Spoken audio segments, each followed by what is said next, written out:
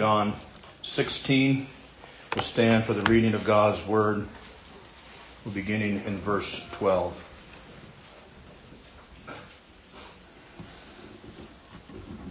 I still have many things to say to you, but you cannot bear them now. However, when the Spirit of truth, has come, he will guide you into all truth.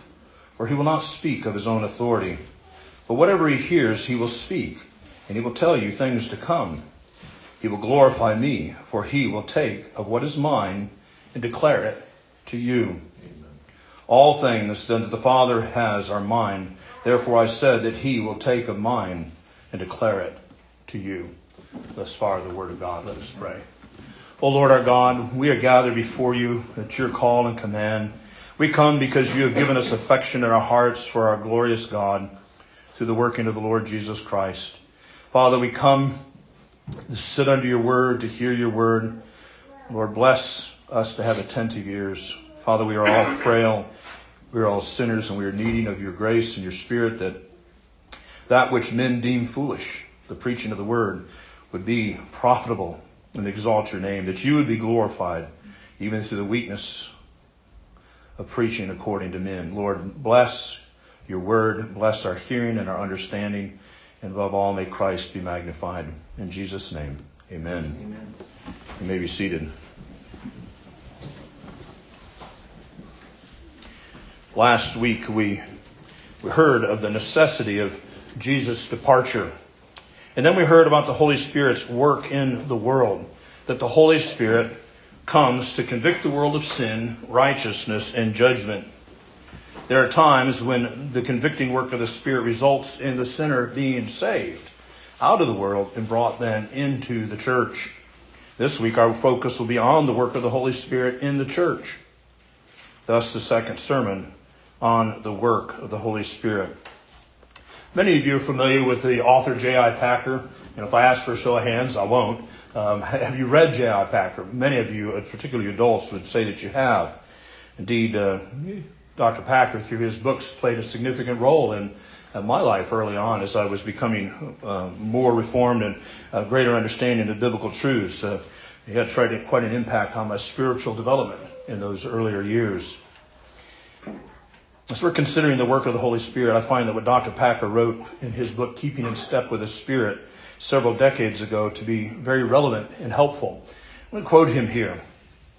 Considering the work of the Holy Spirit, he says, "The essence of the Holy Spirit's ministry at this or any other time in the Christian era is to mediate the presence of the Lord Jesus Christ." The Holy Spirit mediates the presence of the Lord Jesus Christ. He goes on to explain what he means by mediating Christ's presence. It is a matter of the Spirit doing whatever is necessary for creation, sustaining, deepening, and expressing our relationship in Christ. You hear from that Dr. Packer make a very compelling statement that we are dependent upon the Holy Spirit. We need the Holy Spirit. Apart from the Holy Spirit, the work of Christ would fall upon our ears as water falls upon a rock. This mediation is for the church, those who are members in the church through their union to Christ by faith. There have been many errors invented and spread in the church about the work of the Holy Spirit. And it is very important that we understand that the one who sends us the Spirit, what he has to say about the Holy Spirit, what he has to say about this topic of what the work of the Holy Spirit is. Jesus does that in this text. Let us review what Jesus has already taught the disciples on this night so long ago, that is about the Holy Spirit. This truth is not only for them, but through the church down through the ages. First, the Holy Spirit is the promised helper, or the other comforter that Jesus said he would send upon his going back to the Father. Jesus said that he would request to the Father, and the Father would send the Spirit after his departure.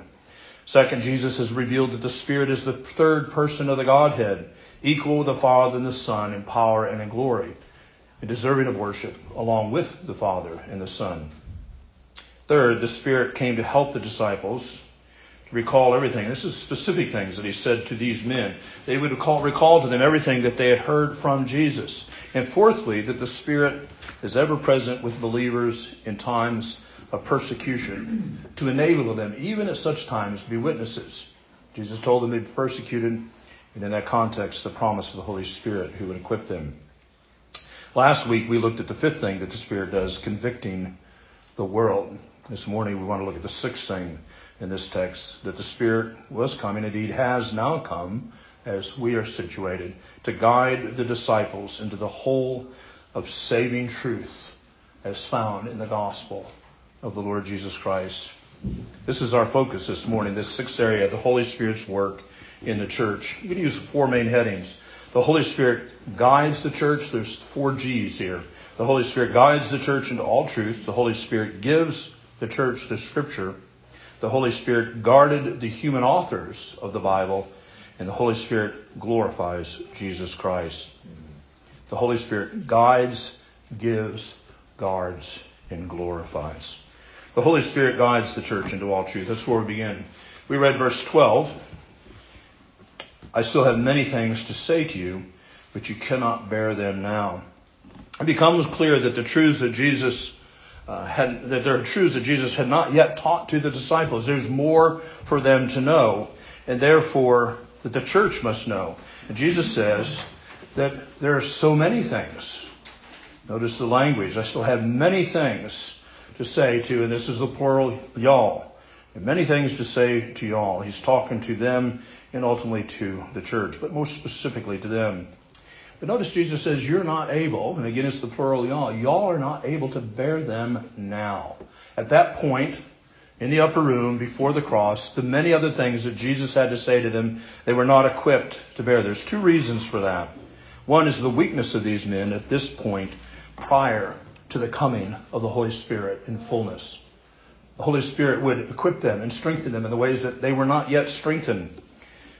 Secondly, and this relates to the first, they are still in that period before the cross of Christ. The cross would change everything. The cross upon which Jesus died would change everything, bringing to fulfillment that which was promised. It would be accomplished, and then the Spirit could come in His fullness to them. We could sum it up by saying the work of Christ on the cross would usher in a new era.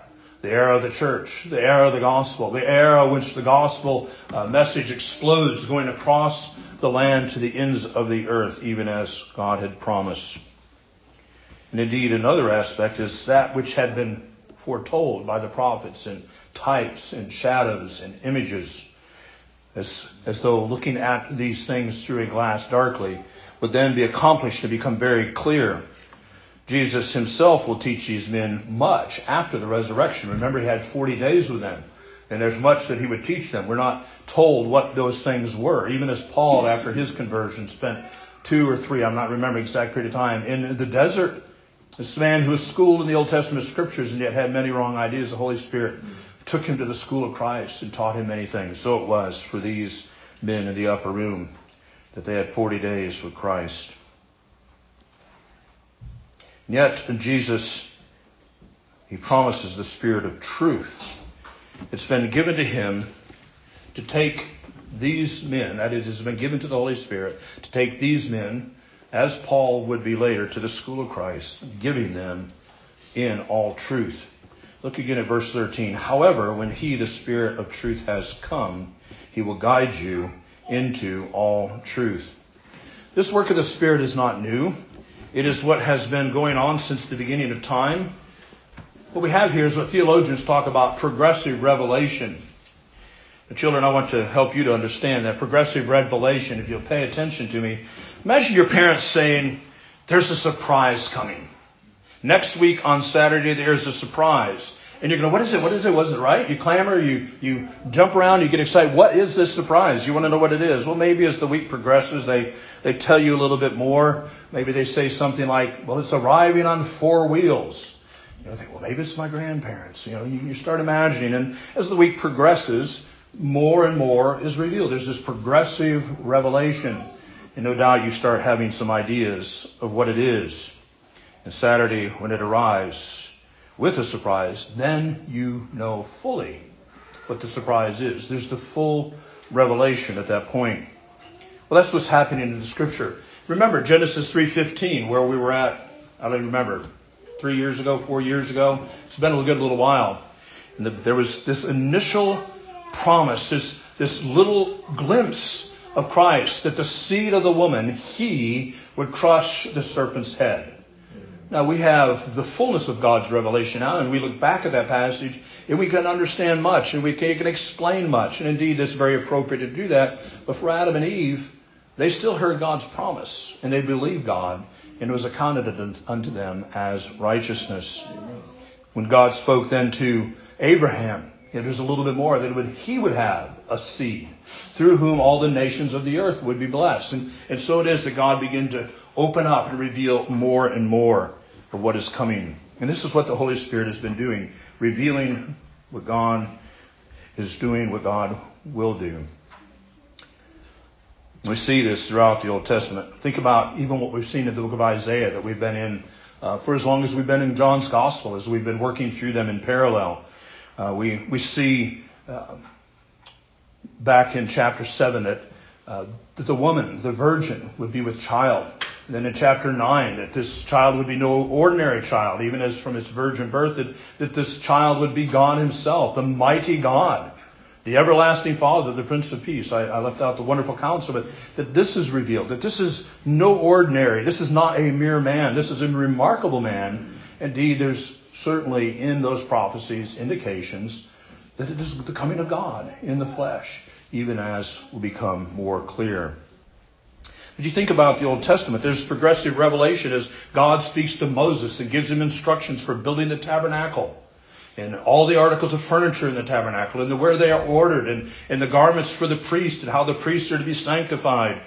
All these things reveal something about God. The children of Israel wandering in the wilderness when bread came down from heaven. That's a progressive revelation about Christ, who is the bread of heaven, even as we heard in John 6.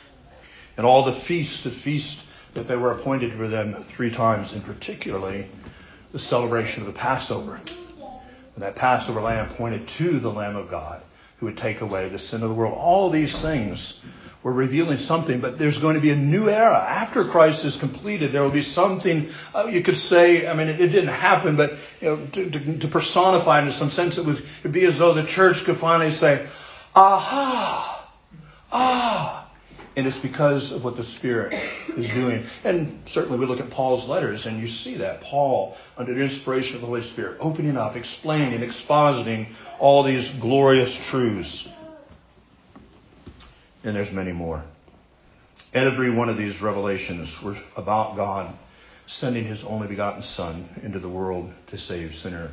And then when John the Baptist comes, the last of the Old Testament prophets, that day arrives when he sees Jesus approaching him. The Spirit filling John reveals to him, this is the one. And he says with boldness and confidence, behold the Lamb of God who takes away the sin of the world. And it said something of like a thunderclap for Israel. The long expected one has come. The fulfillment has occurred. This is most remarkable. But of course they looked just like any other man, and they had many preconceived notions. But not yet the reality was that the Spirit, or that the Son had come, that the Christ has come. Now, there's certainly the possibility, and indeed the likelihood and the actuality, that the church down through the ages has wrongly interpreted things that are in the Scriptures. But Jesus declared to the church that the Holy Spirit would guide the church into all truth. We have not been left alone. We have not been left to sort things out on ourselves. The Lord God Almighty has given us the Spirit to guide us to understand the truth. And these men and others who would be appointed by God would then be the authors of the remaining books of the Scripture, the New Testament as we call it. And that the church will be guided in how to rightly understand the Old Testament prophecies and indeed the completed work of Jesus Christ on the cross.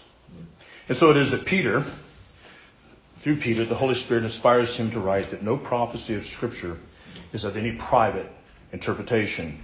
For prophecy never came by the will of man, but holy men of God spoke as they were moved along by the Holy Spirit. Find that in 2 Peter 1:20. So the Holy Spirit would guide these apostles of the first century with revelation to understand the prophecies of the Old Testament and how they're fulfilled in Christ, and to rightly record that which was Jesus' life and ministry. The Holy Spirit would even guide them to understand the events they had witnesses, the miracles, the teaching, the preaching that they had heard. So that what we have in the New Testament is a record of the events that God wanted preserved and recorded along with his explanation. Now, before we leave this point, let us notice and find comfort in what else Jesus says. He said he will guide, the Holy Spirit will guide you into all truth. This is the promise to these men. This is the promise to those apostles of the apostolic age, that they would be guided into all truth. From that we must understand nothing is missing that we need. It's an important word for the church, not just in our age, but in other times. Nothing is missing that we need. We do not need additional revelation. We should not be looking for the Holy Spirit to give additional words. All that is needed has been supplied. The Holy Spirit came and through these men guided them into all truth. We have the complete and the comprehensive record in the pages of Scripture. There's nothing more that God would have us to know. Now, there is more that God knows. But as the Scripture says, the secret things belong to the Lord our God. We have God's final and authoritative word. This is what Jesus promises concerning the Holy Spirit, that he would guide these men as he was giving them the rest of the word. So let our prayer then be that which is in Psalm 133. When we consider the things that are not revealed, the things that are not made known, let us pray like the psalmist. Lord, my heart is not haughty, my eyes are not lofty, neither do I concern myself with great matters, nor with things too profound for me. And he goes on to say, Lord, that I would be contented like a weaned child upon his mother's breast. It's a beautiful picture. Those of you who have had children that have nursed, when they're nursing and then you come to the point of weaning, they're agitated and they're restless because that which they've done is no longer going to be. But then that child comes to the point where it's weaned. And once again, it rests in his mother's arms at peace. And that's how we must be concerning God's revelation. Content and at peace in God's embrace through his word. Do you need guidance? Do you have questions for things in your life? We all long to have things written out clear and plain for us. But the things that God would have us to know about the grand scheme of things is written in the Word. Do we need guidance for very specific things in our life? Certainly we do. God would have us to pray and read the Scripture. Not just randomly breaking open the book, plopping down a finger, but systematically, consistently reading through the Word of God and praying for God's will to be made known to us. For God, through providence, to direct our steps. And not be hoping for some voice from the great beyond. God has spoken all that we need to know, and nothing is lacking. Secondly, the Holy Spirit gives the church the Bible. Certainly this is closely related to the first. It was through these men that God would guide them to know what to write. Indeed, all three of these first points are connected and lead to the fourth point. But the Holy Spirit gives the church the Bible. This portion, this is more specifically, indeed quite specifically, a promise to those 11 men in the upper room. And then certainly Paul, who would be added to their numbers. And others who were connected to these men. We think of Mark and Luke, who were connected to them, that also wrote the Scriptures as the Spirit moved them along. The Scriptures speak of other things, and indeed on every topic that the Scripture speaks, it speaks without error. That's one of the great conflicts, that people want to make the Bible a science book. It's not. But it does speak about scientific matters, and when it speaks, it is true. Indeed, the Scripture is unique. There is no other book like it. It alone reveals and focuses on God's redeeming work. There's no other book like it. It alone focuses upon God's redeeming work. Throughout history, a record of God saving sinners from the curse of sin. Jesus goes on to tell the disciples what kind of things, what sort of topics the Spirit will be giving them as the Scriptures are given through them. And it's important that we understand what the New Testament is, as well as what the New Testament is not. It is not a handbook for life. It is not a guidebook for building a successful business. It's not a book to turn to so you can have your best life now. This is not in conflict with what we have just said, though, in the previous point. The Word of God is a revelation that guides us, but it is not a handbook. Think about like the Boy Scouts handbook, where you want to know how to build a fire. You look in the index and find that section, and there's the 12 steps or whatever laid out. The New Testament, the Word of God, is not like that. It's not a handbook. It's not a volume either that we can just pull off the shelf and say, well, how do I untie the knots in my relationship? I'll look that up. But understand this, the Scripture does speak to those things, relationships and conflict and resolving conflicts. But it's not a handbook. Nonetheless, it is a guide. The New Testament then is God's final revelation on how sinners can have salvation through the Lord Jesus Christ. This is the first and primary thing. The God who gave it would have us to know how to come to Him, how that it is that we can be saved, and it is through His Son. So in addition to guiding the disciples, the Spirit will also give them any additional revelation so that the Word of God might be complete. So these men in the upper room, they've had experiences. The Holy Spirit will guide them and give to them what they should write about those things that they've seen and heard. Certainly there's more they could write, but they write what the Holy Spirit has guided them to write. But also, He will add to it, as we see in these three sections. We want to consider that there are three areas in which this revelation consists: history, doctrine, and prophecy.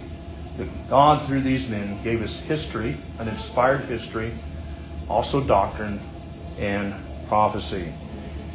So as we consider history, what we find in the New Testament is a record of history. We have a history of the life of our Redeemer and the apostles and the church. Particularly the four Gospels records Jesus' ministry. But this is not a comprehensive biography. It is those things that the Holy Spirit guided these men to write. This is particularly true about Jesus' work. It is a record of the incarnation, His birth, His arrest, His crucifixion, His death, His resurrection, and His ascension to the right hand of the Father. When Jesus says in verse 14 that the Spirit will take of what is mine and declare it to, and again it's y'all, these men as a whole, not just one of them. The meaning is that the Spirit will tell who Jesus is. He's going to take of what is mine. The Spirit will lead these men to tell them who Jesus is, what He has done, so that the record that came through the apostles by the Spirit was given to them, and they wrote it. So we see our faith is historical. That's something we can take away from this. This is important.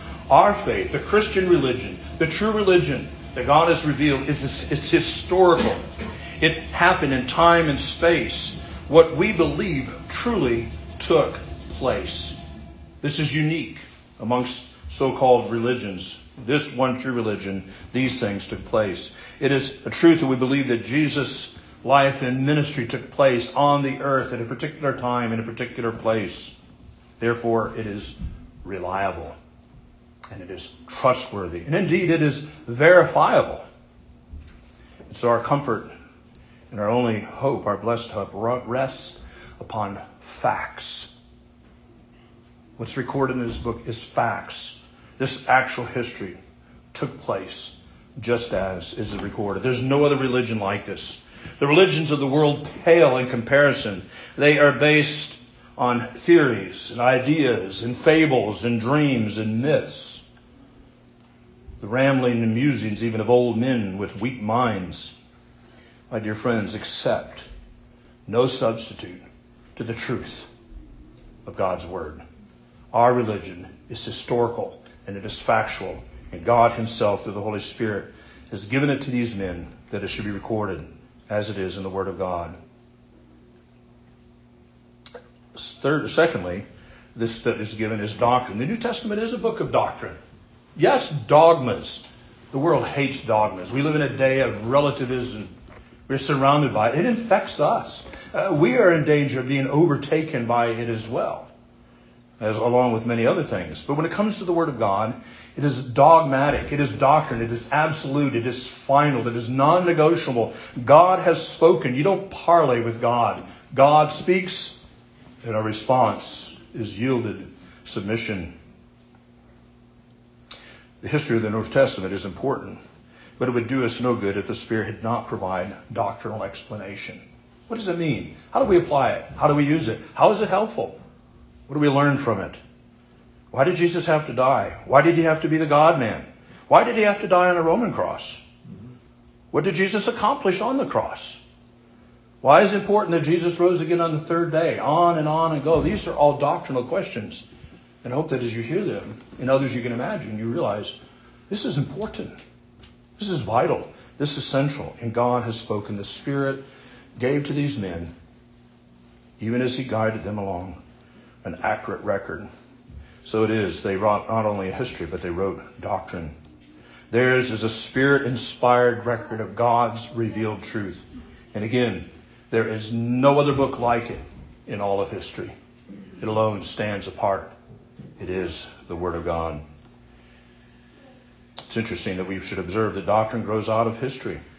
And indeed, these two must be joined together.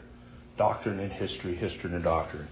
But thirdly, there's a third aspect of what the Spirit would give to these men as he gave them the rest of the Scriptures in the New Testament. Jesus announced this aspect of the Spirit's work in the latter part of verse 13.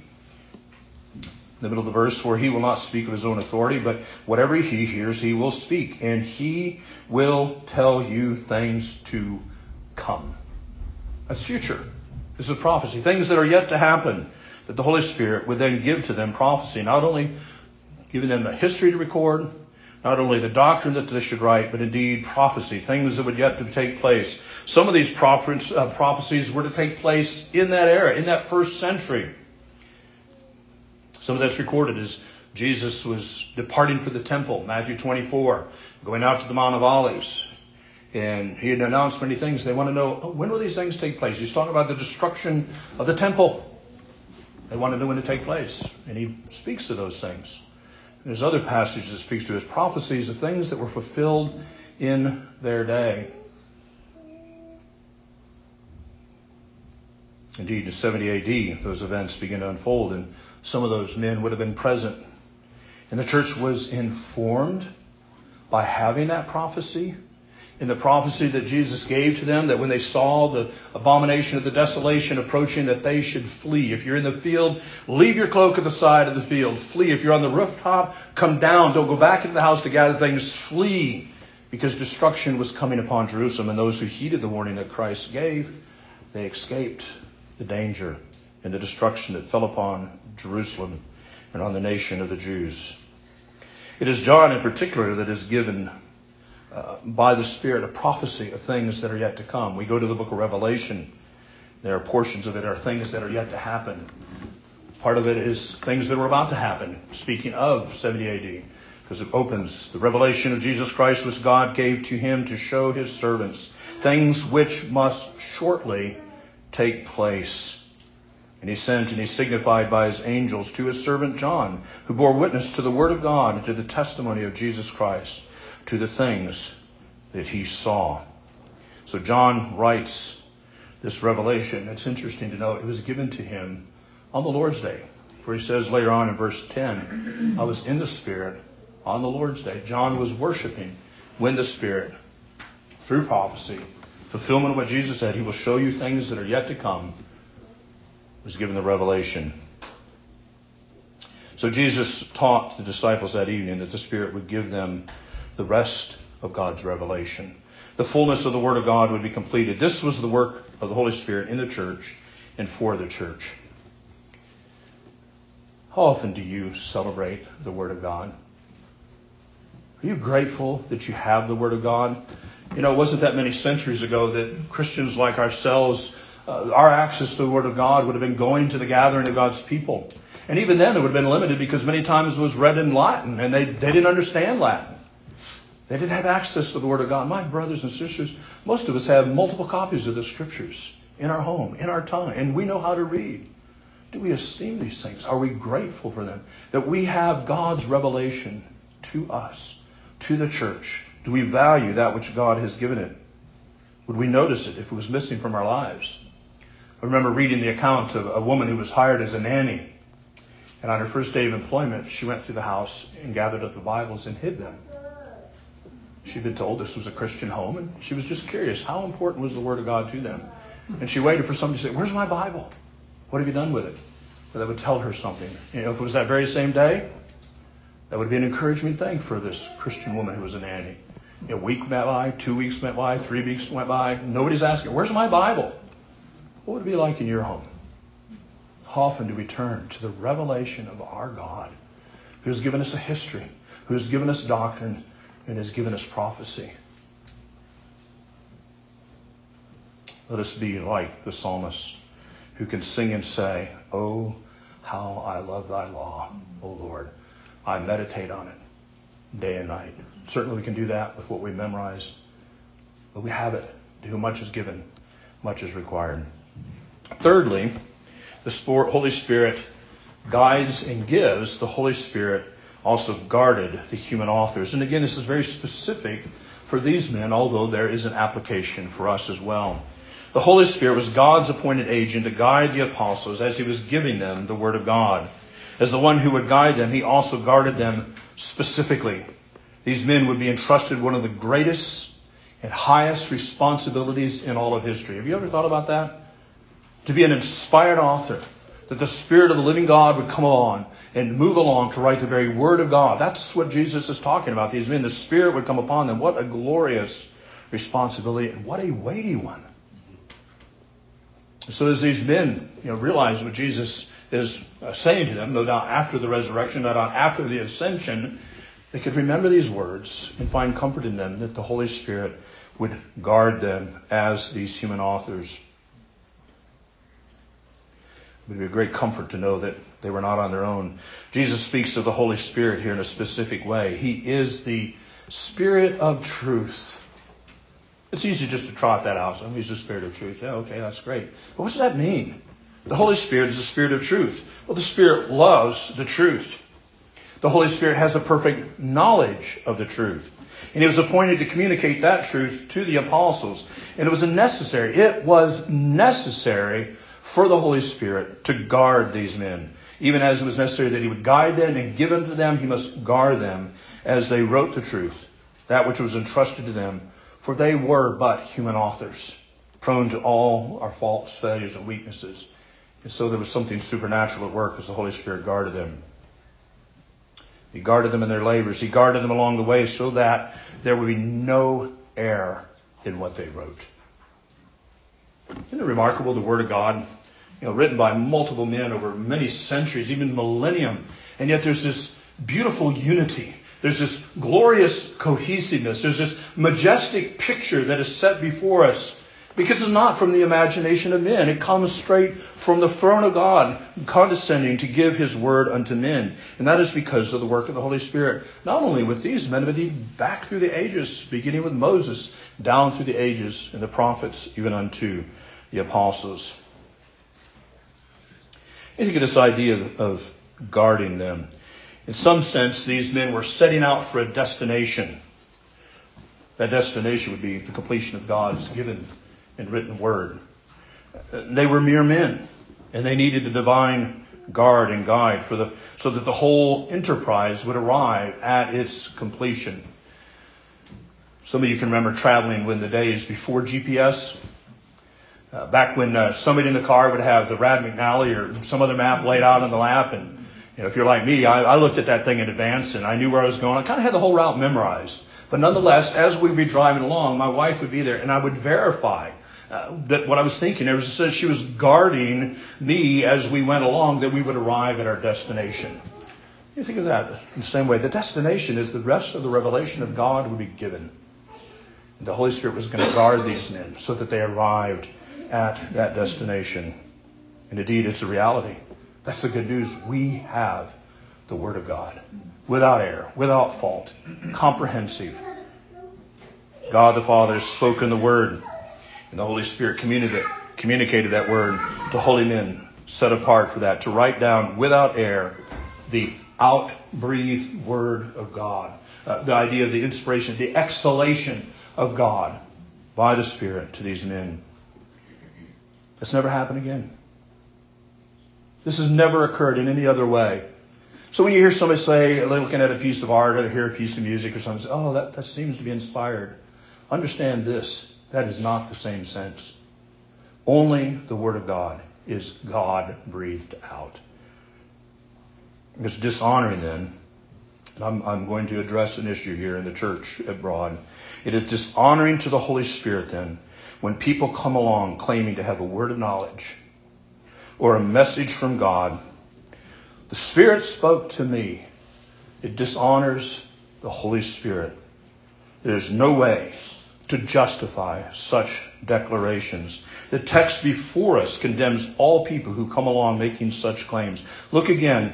I'm going to go from 13, 14, to 15, pulling out the same theme. It's reiterated 3 times. He will guide you into all truth, for he will not speak of his own authority. But whatever he hears, he will speak. Verse 14, for he will take of what is mine and declare it to you all. And in verse 15, and all the things that the Father has are mine. Therefore I said that he will take of mine and declare it to you. The Holy Spirit does not operate independently. What the Holy Spirit has revealed to the church is from the Father, given to Christ, and sent forth to the church by the Spirit. There's no other place. There's no other room for some other words from the Spirit of God.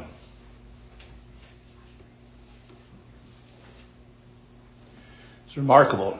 I don't know that I really thought about this. I mean, in a sense I had, but just to see this so clearly, there is nothing that the Holy Spirit gave to the church that originated with Him. It originated with the Father, who He gave it to the Son, who gave it to the church. The Spirit takes of what is mine, Jesus says, and He will give it to you. The Spirit then never had a novel thought. Nothing new. Nothing original. What does that say to the charismatics and their... I don't mean them in disrespect, but we need to be clear about this. Their blather. Nothing new, nothing original in the Holy Spirit. Everything that the Holy Spirit has, He gave, and He gave it from the Father through the Son to the church. And there's nothing more. Let's look and see what Paul says in 1 Corinthians 2. This speaks to this issue. 1 Corinthians 2, verse 9. This is a familiar passage. But as it is written, eye has not seen, nor ear heard, nor have entered into the heart of man the things which God has prepared for those who love Him. But God has revealed them to us through His Spirit. For the Spirit searches all things, yes, the deep things of God. You see, this, what the Spirit is revealing, it comes from God. He, being one with God, a part of the Godhead, searches the things of God. Here God would be the Father, that is a particular person. He searches all things, yes, the deep things of God. For what man knows the things of a man except the Spirit of the man which is in him? Even so, no one knows the things of God except the Spirit. Except the Spirit of God. Paul teaches something here as an aside, an important aside, that we all forget, and we end up impugning one another's motives. Have you ever said to somebody, well, I know why you did that. I know what you're thinking. You don't. We don't know what's inside of another man. That's what Paul's saying. You need to understand. You need to be able to search their inner being, and we cannot do that. But when it comes to the Holy Spirit, He knows the mind of God. And that's a great comfort. Remember when we were Romans and we were talking about the groanings of the Holy Spirit, who knows the will of God and knows what is in our heart, but dwelling with us, then our groanings through the Holy Spirit communicate to God when we're not even able to articulate or to put into words ourselves. This is remarkable work of the Holy Spirit. And so it's disrespectful to claim to have a word from the Spirit, because the Spirit has no words but what the Father had in the first place. The Spirit then, being one with God and with the Father, can search the mind of God and reveal it. So what He reveals originates with God.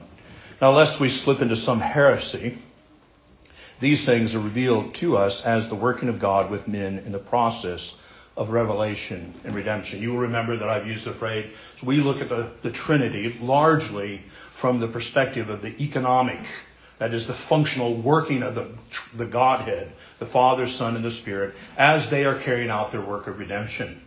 There's uniqueness. Thus we find Jesus declaring that I only do the will of the Father. He declares this submission and yieldedness to the Father. But that is not an eternal subordination of the Son to the Father. The Father, the Son, and the Holy Spirit are equal in power and glory. But when it comes to the work of redemption, Jesus submitted to the Father.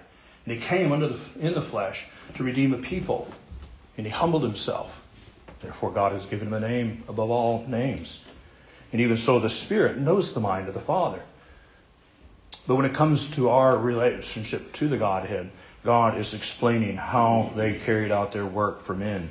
And so it is that the Spirit is said to search God's mind and reveal to us. And thus Jesus even says in our text that what he has is mine. He says that as Christ and what the Father has given to him as the Son, that he looks and he declares to the church. Well, how does that apply to us today? Well, first we can have absolute confidence in the Word of God. The Spirit was sent forth into the church to guide these men and to give to them the Word of God, that which they should write, and to guard them along the way. Even so, for us, we can have a confidence that the Spirit will guard us from error. That is not to say that we will never err in our understanding. I think actually we will never err in our understanding, but that we can pray and ask the Spirit to guard us from error. When we sit down to read the Bible, Holy Spirit, lead me into all truth. Give me eyes and ears. Help me to understand. Protect me from wrong conclusions, from error in my understanding. Teach me, guide me, and guard me as the Spirit of Christ in me. But fourthly, the Holy Spirit glorifies Jesus Christ. Let's return back to verse 14 again. He will glorify me, for he will take what is mine and declare it to you. You see, by the Spirit, in a sense, yielded to the Christ, to the Son of God. He takes of what is mine and he gives it to you this. And in doing that, what Christ has been given to him by the Father, that he would be exalted before the eyes of men, and the Spirit then working his work takes of what is Christ and he gives it to the church so that Christ will be glorified. And what you see is that God, the Father, the Son, and the Spirit all are working, that Christ would be preeminent all in all. Thus Paul writes, in him dwells the fullness of the Godhead bodily. Would we know God? We look to Christ. He is the revelation of God to the church. And the Spirit is at work to make these things known to us. The Spirit would have us glorify Christ. Jesus tells these men that he's called to follow him and is now preparing them to lead the church after his ascension, that the Spirit that he gives them has a focus. And the focus of the Spirit is the glory of the Son of God. Amen. And indeed, if that's the focus of the Spirit, that should be the focus of the church. We should do all things for the glory of God. So if we would be faithful as the church, we don't look to the world. We don't look to the culture. We don't take our cues from men. We look to the Word of God. We look to what the Father has revealed in His Son and given through the Holy Spirit. That is our only standard. The only rule for faith and practice. The various movements that are around us in the world, they come and they go. The fads pass away. Thus Os Guinness says that he who marries himself to the spirit of the age will soon find himself a widower. And yet the church continues to hitch its cart to whatever horse the world is driving. We're always 3 steps behind, whereas God has called us to be out front, leading with the Word of God, glorifying the Lord Jesus Christ by proclaiming Him and Him crucified, the only hope of glory. For in Christ alone is salvation found. And the Holy Spirit is at work that this is what we would be about. The Father has exalted the Son. We go back to Paul's glorious, I think it's the most Christological passage in all of Scripture, Philippians 2, where Paul is actually talking about an attitude, humility that we should have. Let the same mind be in you that was Christ Jesus. Though being God, He did not grasp at that, but he took himself to the form of a servant. The lowest of slaves is the word there. And he suffered death on the cross. He humbled himself before God and the world, before the angels, even the fallen angels. There he hung.